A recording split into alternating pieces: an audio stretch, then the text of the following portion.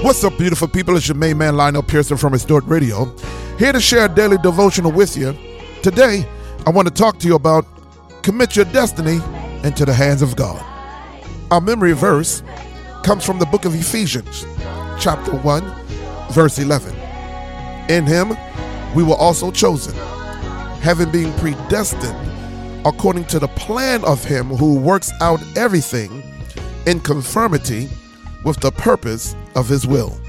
Destiny speaks of the events that would necessarily happen to a particular person in life. Though the word was not expressly used in the Bible, we see various passages that describe God choosing different people for specific callings or assignments. According to Genesis 18, verses 18 and 19, God said, "Seeing that Abraham shall surely become a great and mighty nation, and all the nations of the earth shall be blessed in him. For I know him, that he will command his children and his household after him, and they shall keep the way of the Lord, to do justice and judgment, that the Lord may bring upon Abraham that which he has spoken of him." In Jeremiah 1 and 5, God said, He had ordained Jeremiah a prophet, even from the womb.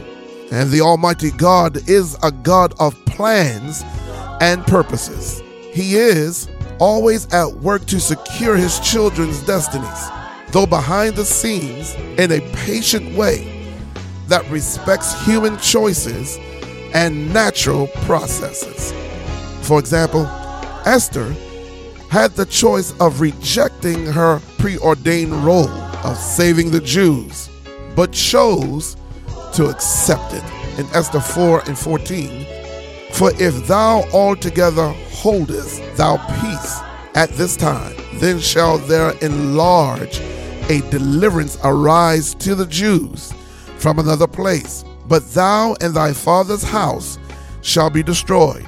And who knoweth whether thou art to come to the kingdom for such a time as this?"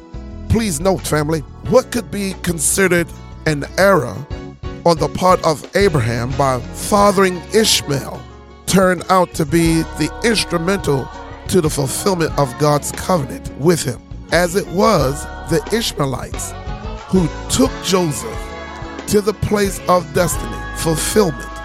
That is why the Bible said in Isaiah 55 and 8, "For my thoughts are not your thoughts, neither are my ways your ways, saith the Lord."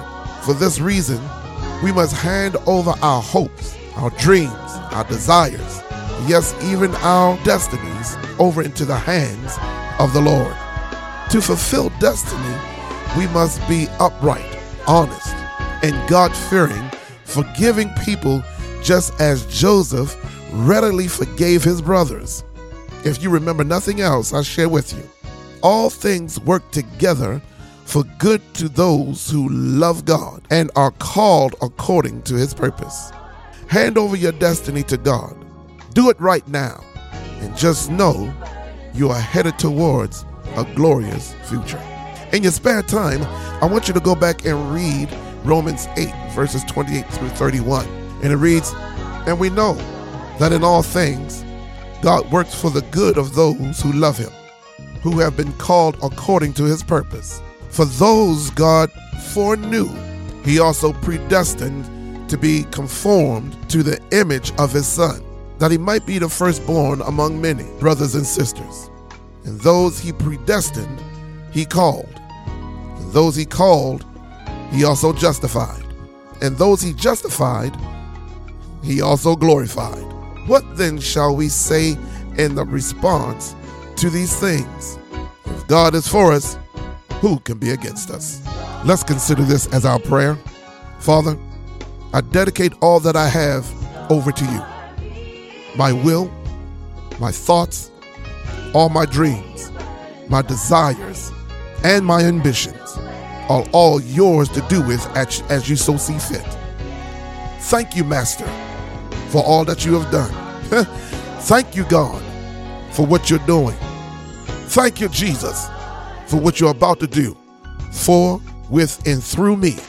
In Jesus' name, amen.